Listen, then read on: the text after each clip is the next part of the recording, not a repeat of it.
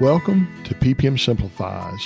This is a weekly podcast that will help you have a better understanding on environmental regulations and how they relate to your industry. In each episode, we'll talk with experts across various industries who will share their insights with you. This is PPM Simplifies.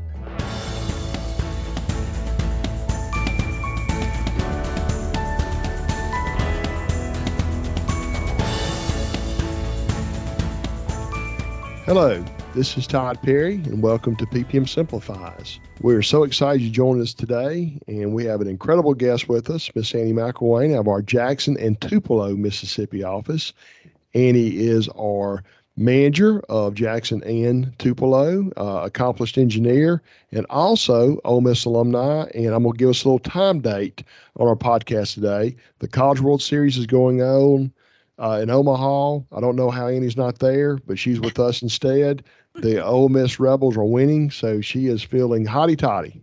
Yes. Hopefully we win this one this year, so the better Mississippi team comes out on top.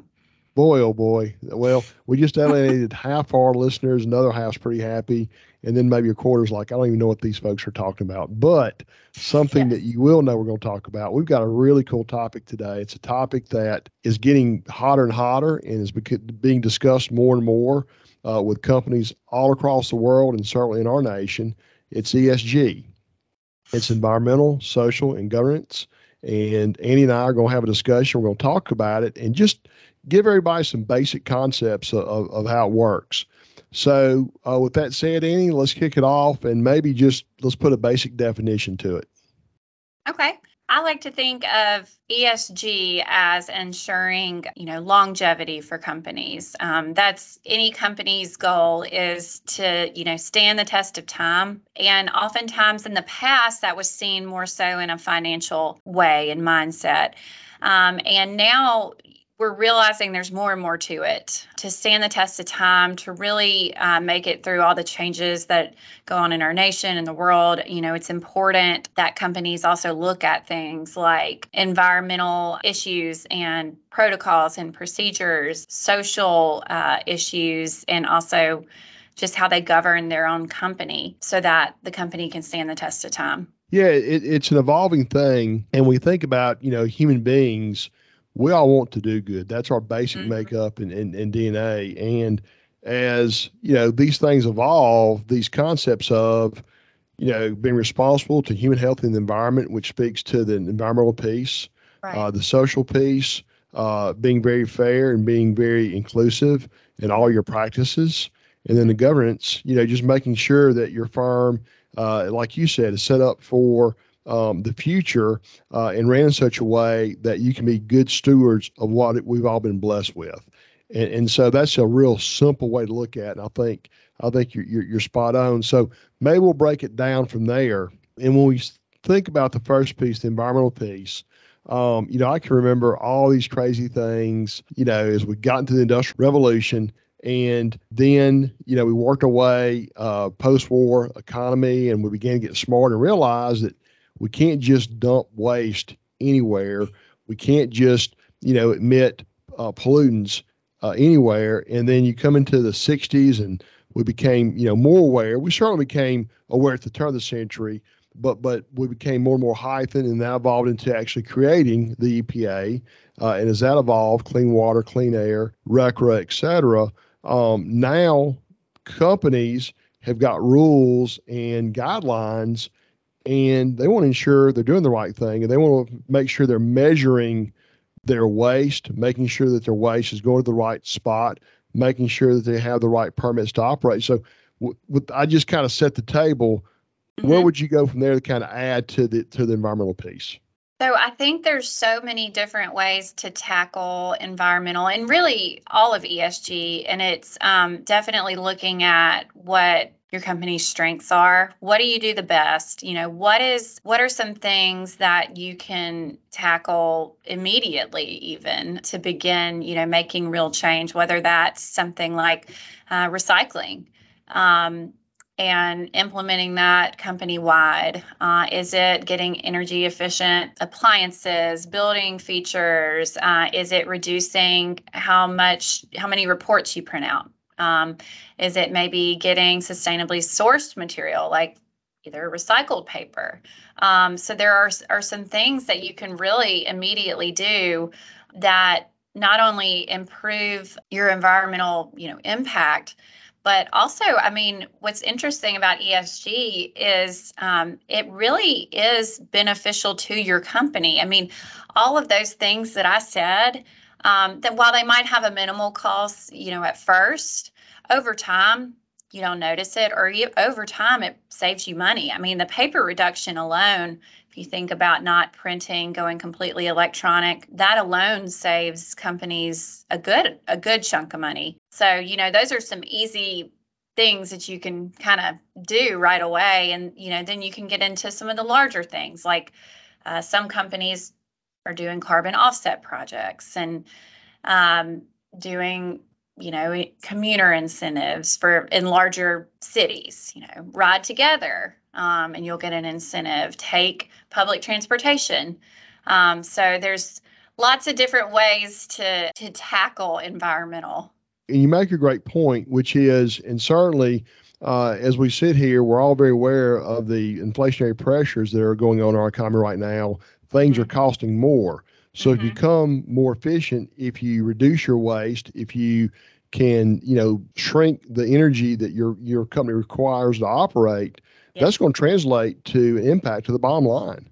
Yes, absolutely. And so it's mutually beneficial. It benefits the environment, but it also benefits your company. And it also shows employees and clients alike that you do care, and that you take ESG seriously. So well said, Ben Sandy. And so then let's go into the S, the social criteria piece. And, we're all created equal. And I think that's the basic juxtaposition that this finds us, is making sure that we are inclusive, making sure that we represent where our businesses operate, that we have diversity with that. We reach out to the communities that we do operate in, and make sure all that's inclusive. That's kind of the basic piece of it, don't you think? It is, yeah. Diversity and equity and inclusion. Whether that's creating a diversity team, advisory committee in your company to, review policies, create a recruiting policy or strategy to emphasize diversity, equity, and inclusion. But, also when you get into social, you'll get into things like promoting health for your employees, whether that is regularly providing healthy snacks or even getting a medical provider to offer flu shot. It just depends. I've heard of so many interesting and creative incentives given to employees to promote exercising. And, in any way you can promote that health of your employees, it's just beneficial to everyone involved. Your employees feel plugged into, you're keeping your folks healthy. It's showing them that you do really care. That's exactly right. So with that, it's really about helping ourselves become better, helping us be more mindful, and again, bringing all that together. At the end of that, is you strive to do better. Everyone wins from that. You're much better off, and you can be even prouder about what you accomplish every day. Your health is better, so that's a win. Yeah, social is just, in my mind, all about improving morale and also plugging into the community around you and the people around you. And there's, again, so many ways to tackle it. Higher education funding, policies, charitable donations. So again, it's one of those things, look at your company and play to its strengths. And so we get into G, governance, and, unfortunately, there are companies that have good intentions, but as a practical matter, the way they actually execute and operate their operations, there's a gap there. And so I think that helps us hone in on trying to make, what we strive to be as a corporate identity, as individuals. What do we need to help manage and run that to make that happen. Is that a fair statement? Yeah, I think of governance as your code of conduct, the integrity of your leadership, being accountable to stakeholders, being accountable to your employees, making sure that you're avoiding conflicts of interest, just basically good conduct. And before this, you and I were speaking briefly, and I mentioned the Volkswagen emissions scandal. And something that's interesting about ESG is that it all works together. You can't have one part without the other two parts. And that was an example. The idea was they're going to report that they've lowered emissions and everything. But on the other hand, their governance, the higher ups were not being completely truthful. So it's that integrity piece. And, something also that's interesting about ESG is I think a lot of people, when they think about it, they think, well, this is going to cost money. Like, is this financially, does this financially make sense? But if you really think about it, if you have governance with integrity, if you have transparency, if you have all of these things, then your investment, your job, whatever you have placed in that company is secure. And it's not just always about financial gains that make it secure. With the Gulf of Mexico oil spill, that investments certainly weren't secure with that because corners were cut, and having a transparent, obvious ESG approach and attack would have possibly helped that. That's exactly right, and well said. And as we think about our future workforce and millennials coming in, Generation Z coming in, they're more mindful of impacts and making more sustainable and better impacts. So that's another reason to just make sure your company attracts talented workforce to come in and be part of it. Yeah, I think it really started with Gen X. I think Gen X really was pushing for transparency in the workplace and openness and, code of conduct and integrity, which, obviously codes of conduct have been around forever. And then, the millennials pushed it even further with more environmental focus, more diversity and inclusion focus. And yes, I read a recent statistic that said that 90% of millennials want to invest in companies that share their morals and their ethics and their values. And when you think about the fact that 35% of our workforce, over 1 in 3 people in our workforce is a millennial, at this very moment. That's a huge impact. And then, yes, like what you said, Gen Z is entering the workforce, and they are even more ESG minded. So this is not a phase. It's coming. It's, going to be a part of our everyday life. You and I are familiar with a report on ESG that McKinsey put together, and I think it does a really nice job of bringing those together. And what you and I spoke about today is with ESG, you actually can grow your company to more heights because by being responsible and being, with sustainability and inclusion, you'll grow your firm by attracting, more potential clients, by reducing energy consumption and being, very deliberate about your waste. You can have cost reductions you can enjoy to make your firm company perform better.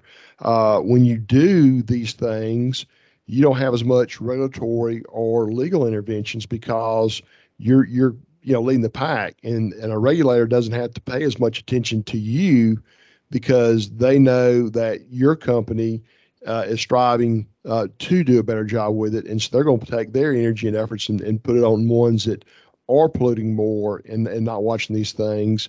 And there are a number of studies that show, we all want to be part of something bigger. We all want to be part of something that accomplishes. And when you're very transparent about wanting to do better, I think your team comes together and motivates on that.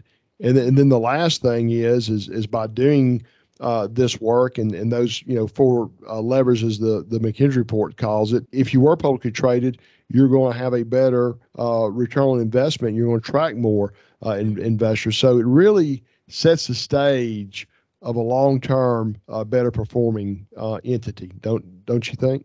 I do. And we also I can't overstress enough the importance of it in getting good talent to work for your company. The labor market is absolutely crazy right now. And again, the workforce are millennials and Gen Zs, they're the majority of the workforce, and we want the best talent.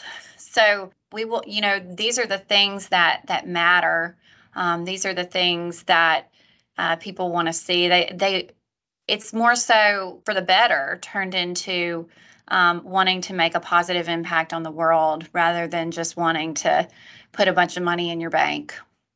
No doubt about it. And this has been fantastic. It's been a great visit as always, Annie. We really appreciate you, and our audience appreciates you sharing that information with them. And if this is a topic you'd like to discuss further, and we're happy to share what we know and what we strive for in our firm, reach out to us. Best way to do that is on our website, ppmco.com, ppmco.com. There's a contact us button, and just email us. Annie or myself will be happy to pick it up and follow up with you. Thanks again. Any last thoughts for our podcast today? I don't think so. Other than, when going through how you can incorporate ESG, I think it's important to get a group together and to be focused and to really think about, again, what are our strengths and how can we play to them? Absolutely. Well said again. Annie, thanks so much. To our audience, thanks so much for tuning in. We'll catch you next time on our podcast. This is PPM Simplifies.